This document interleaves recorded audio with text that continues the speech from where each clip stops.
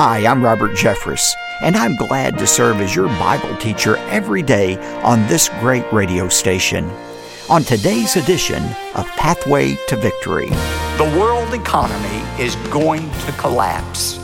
And did you know the Bible predicts that there is a day coming when the Dow Jones and every other average will go to zero and it will never recover?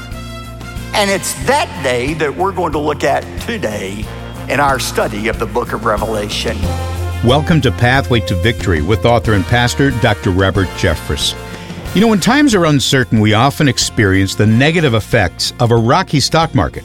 But Revelation chapter 18 describes an even worse time when the entire world economy will completely crumble. Today on Pathway to Victory, Dr. Robert Jeffress describes a time in the last days when people will be left with nothing except the clothes on their backs. Now, here's our Bible teacher to introduce today's message. Dr. Jeffress? Thanks, David, and welcome again to Pathway to Victory. God has given me favor to write a number of books in my lifetime, but none that parallels the magnitude of my commentary on Revelation. Truly, my book called Final Conquest represents the culmination of my lifetime of study in this final book of the Bible. And if you only have one book in your collection of Bible study tools that have my name on the front cover, this would be the one that I suggest. Why? Revelation puts us in touch with Jesus, the King of Kings, who is victorious in the final conquest. I'd be happy to send you a hardbound copy of my commentary on Revelation when you give a generous gift to support the growing ministry of Pathway to Victory.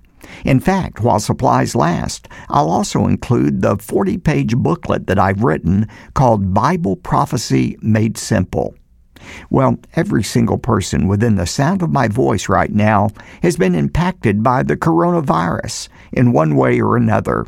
As we open our Bibles to Revelation 18, I want to speak with you about the implications of the global pandemic and whether or not COVID-19 signals the soon return of our Lord. This sermon was delivered, as you will hear, at the peak of the pandemic, but its message is still relevant today. I titled my message, The Day the Dow Jones Hits Zero. If you have your Bible, turn to Revelation chapter 18.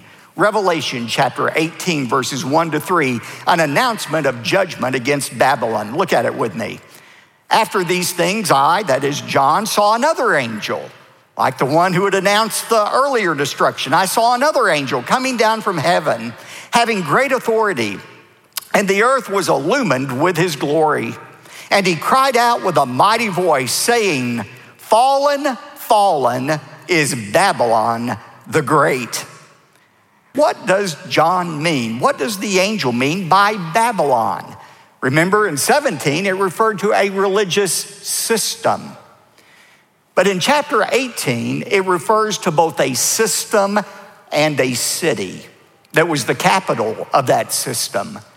I've used this analogy before, but just think of Wall Street. When we think about, Wall Street had a bad day today, bad day on Wall Street, are we talking about that little area in southern Manhattan, Wall Street, a geographical location, or are we talking about the system? We're talking about the system. We're talking about the economic measure of our entire health, Wall Street, the stock averages. It's the same way here.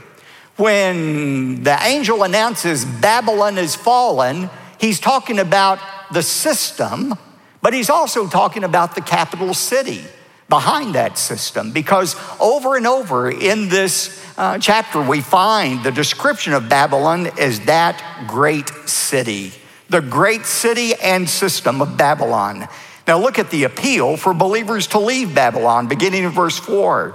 I heard another voice from heaven, and most likely this is the voice of God himself, saying, Come out of her, my people, so that you will not participate in her sins and receive of her plagues. Angels don't have people they can command to do certain things. So this is God saying, I want my people who are living in Babylon to come out of Babylon, not participate in her sins, and receive my judgment. Now, who is he talking about? Well, remember, although all Christians will be raptured prior to the beginning of tribulation, there will be people who will be saved during the tribulation. They will pay a great price to be saved. Many will be martyred. They will be persecuted. But there will be believers living in Babylon and under this system. And what he's saying is, I want you to come out of Babylon. Now, he's not talking about geographically leaving Babylon. The command throughout Scripture is we are to be in the world without being of the world. God's will for you and me is not to go live in some monastery or hunker down in a bunker someplace and wait for the end to come. God doesn't want us out of the world. We're to influence this world. We're to be in the world without adopting the values of the world. That's what he's saying here. Come out from her. Don't participate in her sins. What were the sins? Well, there were many sins in Babylon, but the root sin that fueled this economic system was greed. The desire for more and more and more. You know, when you look in Scripture, many times it is that desire for more or different. That dissatisfaction with what you have, whether it be your salary, your bank account, your spouse, your house, it's that desire for more or different that is at the root of most every other sin. It was the root problem in Eden that caused Adam and Eve to sin. They weren't content with their situation. They wanted more, they wanted different. That's what the problem here was. It was the problem of greed. Look at verse 5. For Babylon's sins have piled up as high as heaven, and God has remembered her iniquities. Her sins have piled up. This is a direct allusion to Genesis chapter 11, the original founding of the city of Babel. And remember, they built that tower as a sign of their rebellion against the true God. And they built that tower brick upon brick upon brick upon brick. That's the way sin is. Sin upon sin upon sin upon sin until we build that wall of separation between God and us. Her sins have piled up as far as heaven. I'll say more about that in a moment. So what's the remedy? Verse 6, for the sin, look, pay her back, God, even as she has paid, and give Babylon back to her double according to her deeds. In the cup in which she has mix twice as much for her. To the degree that she has glorified herself and lived sensuously, to the same degree give her torment. This is what we call in Scripture and in the legal world, Doug, you know it well, lex talionis, the law of retribution. It's the basis of the Mosaic law. It's the basis of almost every legal system in the world today. The law of retribution. An eye for an eye and a tooth for a tooth. You punish people according to their sin. You give them back not only what they deserve, but in this case, double what they deserve. Now, I know you read this and you think, what? And that's kind of strange. God, don't you need to settle down a little bit? That's a little angry, isn't it? Remember what your son said, turn the other cheek? Shouldn't we be forgiving instead of want retribution? Listen, there is a difference between vengeance and justice. When somebody offends us, we are never to seek vengeance. You know what vengeance is? It's hurting somebody else because they hurt me. And when we forgive, we give up our right for vengeance, but we can never give up our desire for justice. What is justice? Justice is the punishment God requires for my offender. When we say I'm going to give up vengeance, we're saying I'm not going to try to settle the score myself. Instead, I'm going to ask for justice. That's to allow God or somebody else to settle the score on my behalf.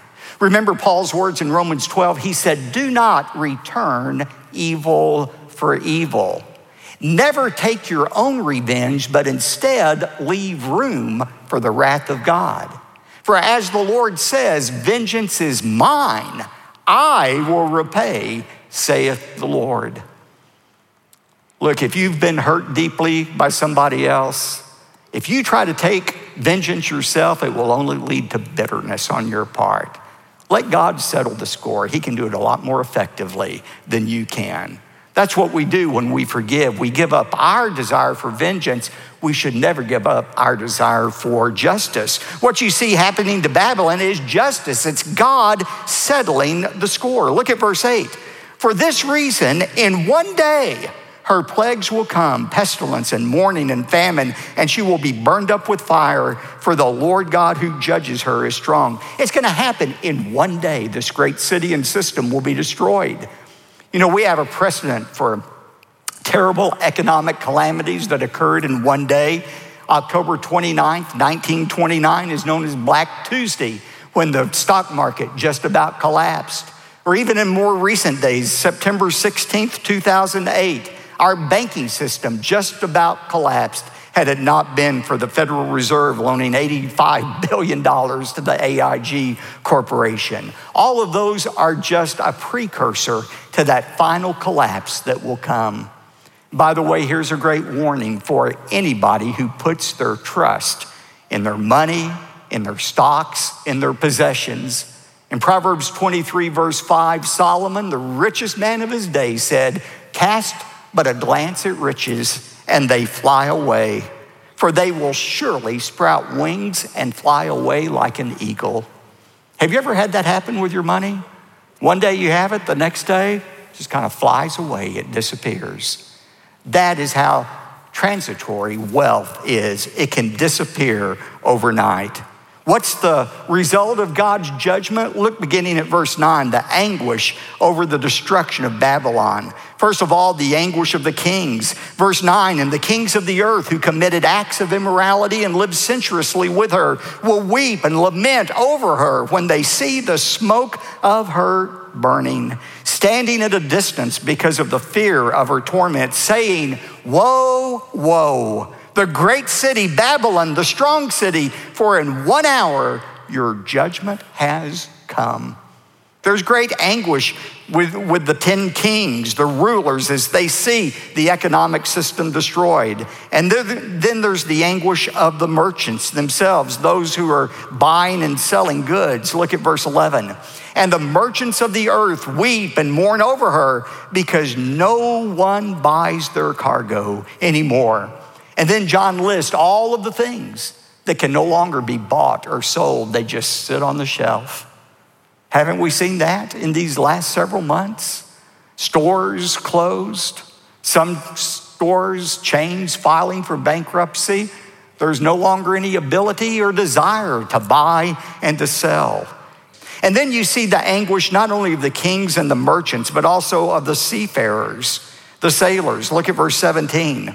And in 1 hour, such great wealth has been laid waste, and every shipmaster and every passenger and sailor, and as many as make their living by the sea.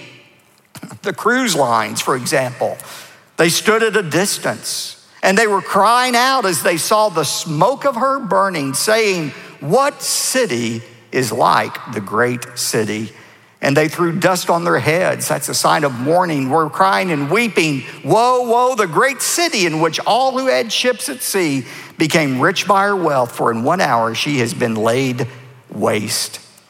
You know, as John describes these sailors in their ships looking at a distance at the destruction of Babylon, every time I read that, I think of that sight from September 11th, 2001, after the attacks on the Twin Towers in Manhattan. Do you remember that picture? The towers were still standing. They were on fire. And remember that picture of New York Harbor? All the boats that were in New York Harbor, they had pushed out from Manhattan, and they were watching from a distance to what was happening to that great city. Again, that is just a forerunner of what's going to happen one day. Throughout this passage is a reminder of why we shouldn't put our hope and build our affection around riches. Matthew chapter 6, verses 19 through 21, Jesus said, "Do not store up for yourselves treasures on earth, where moth and rust destroy and where thieves break in and steal. But store up for yourselves treasures in heaven, where neither moth nor rust destroys and where thieves do not break in or steal. For where your treasure is, there your heart will be also." Could I ask you, where is your treasure today? What is it you really value? If it's here on earth, remember it's all going to either be destroyed or left behind when you die. But if your treasure is in heaven, nothing will ever destroy it for all eternity.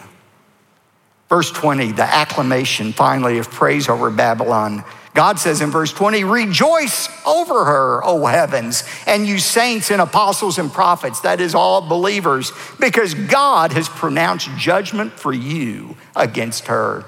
Babylon is the system that oppressed people, but especially Christians. And that's why Christians can rejoice when God's justice is executed. Look at this, verse 21. Then a strong angel took up a stone like a great millstone and threw it into the sea, saying, so will Babylon, the great city, be thrown down with violence and will not be found any longer. When he talks about the destruction of this great city, is he talking about Babylon itself, the ancient city that's rebuilt? Maybe. Maybe he's referring to Babylon as a code like Peter does in 1 Peter 5:13 for Rome. Perhaps it's code for some other city, London, Rome, Hong Kong, perhaps New York City. But you know, whatever the city is, everybody will be amazed at how quickly that great city was destroyed. When I look at our world today, no one would argue with the fact that New York City is the center of the entire world economic system. And yet, we can look at it now, how quickly New York City was brought to its knees. Have you seen those pictures of just the empty streets of Manhattan everywhere? It is unbelievable what's happened to that city. As I read this description of the things that will cease in Babylon, I thought about New York City. Verse 22 says, and the sound of harpists and musicians and flute players and trumpeters will not be heard in you any longer. There'll be no more music. Have you seen those pictures of every Broadway theater in Manhattan boarded up, closed? Never been anything like that in its history before. Not only that, it says, no craftsman of any craft will be found in you any longer. Right now, there are literally hundreds of thousands of square feet of the most expensive office space in the world in New York City that are empty. It's empty. They can't do work there. And not only that, the sound of a mill will not be heard in you any longer. That's referring to the production of food throughout our country. We've seen meat processing facilities, other food production systems shut down as well. And look at this, verse 23, and the light of a lamp will not shine in you any longer. There'll be no longer any light. Could that be a failure or an attack on the electrical grid in our country and in our world? And not only that, the voice of the bridegroom and the bride will not be heard in you any longer, for your merchants were great men of the earth, because all of the nations were deceived by your sorcery. People won't be getting married. They either won't be able to or they won't want to during that period of time. Verse 24, and in her, Babylon, was found the blood of prophets and of saints and of all of those who have been slain on the earth. Remember, this economic system that is destroyed by God is the very same system that Antichrist uses to deprive Christians of food and other things they need to survive. Remember, under this economic system, if you do not receive the mark of the beast, you will not be able to buy or to sell. That's why he says it was in Babylon that the blood of the prophets was found. What is the sin of Babylon that God punishes? It's the sin of greed, which is really idolatry. But listen to me. The sins of society are really the sins of the individuals who make up that society. The sin of greed that not only will be a part of the future Antichrist empire, but is part of our economy right now. The sin of greed in America is the sin of greed of Americans and even Christians. And I'd ask you right now, what is it that you're worshiping? What is it that you have built your life and your hope and your happiness and security around? Is it in material possessions? Is it in money? You know, the greatest antidote to the problem of greed is contentment. Being satisfied with what God has already provided. That's the secret to combating greed. I want to go back as we close to verse 10 for a moment. Woe, woe, the great city Babylon, for in 1 hour your judgment has come. Remember, I said that's an allusion to Genesis chapter 11 and the building of that first ancient city of Babel and the tower that they wanted to build as a sign of their rebellion against God. I want you to think about this for a moment. When they started building that tower, when they put the first brick down, God didn't destroy the tower. When they placed the second brick on top of that first brick, he didn't do a thing. God allowed them to build that tower brick after brick after brick after brick. And finally, without one word of pre-announcement, God came and visited the city of Babel and brought his resulting judgment. That's how God does. God doesn't always judge sin in our lives immediately. There's some of you listening right now, some in this worship center. You're building a life apart from God, brick by brick, sin by sin. And frankly, you're surprised God hasn't judged you yet for it. Let me give you a great word of warning from my own experience. Don't confuse God's patience with God's tolerance for sin. If God hasn't judged you yet for the sin in your life, it's only for one reason. It's because of his patience, his love for you. God is not slow about his promise. The Bible says he's not willing that any should come into judgment, but all should receive a knowledge of the truth. Don't confuse God's patience with God's tolerance for your sin. God's giving you time to repent, but never forget that God's judgment will eventually come. It will come suddenly, and it will come completely. That's the message that comes from the story of Babylon. I've asked David to explain in a moment how you can receive a complete collection of CDs and DVDs containing my entire teaching series on Revelation. By owning the series, you'll hear far more teaching than we've had time to share on this program. The book of Revelation is filled with mysterious symbols and fantastic future events, but it's primarily a book that points us to Jesus. By reading my commentary on Revelation, you'll begin to discover the glory of Christ's triumphant return and what his victory means in the here and now. Please, while there's still time, be sure to request a copy of my book, Final Conquest. A copy of the commentary is yours when you give a generous gift to support the ministry of Pathway to Victory. Now, before I turn this program back to David, let me add one very important observation. In the busyness of life, we don't always get around to doing everything we intend to do. For example, some friends I know have been intending to give a ministry gift to Pathway to Victory, but they just haven't gotten around to it this year. Others have been listening to this program for several months or maybe even years and have been intending to give but have never taken that first step. Whatever your circumstance, I'd like to invite you to make that gift you've been meaning to give today by going to ptv.org. Your gift during this important time will empower us to boldly proclaim the gospel throughout our nation and around our world. Thank you so much for your generosity. David? Thanks, Dr. Jeffress.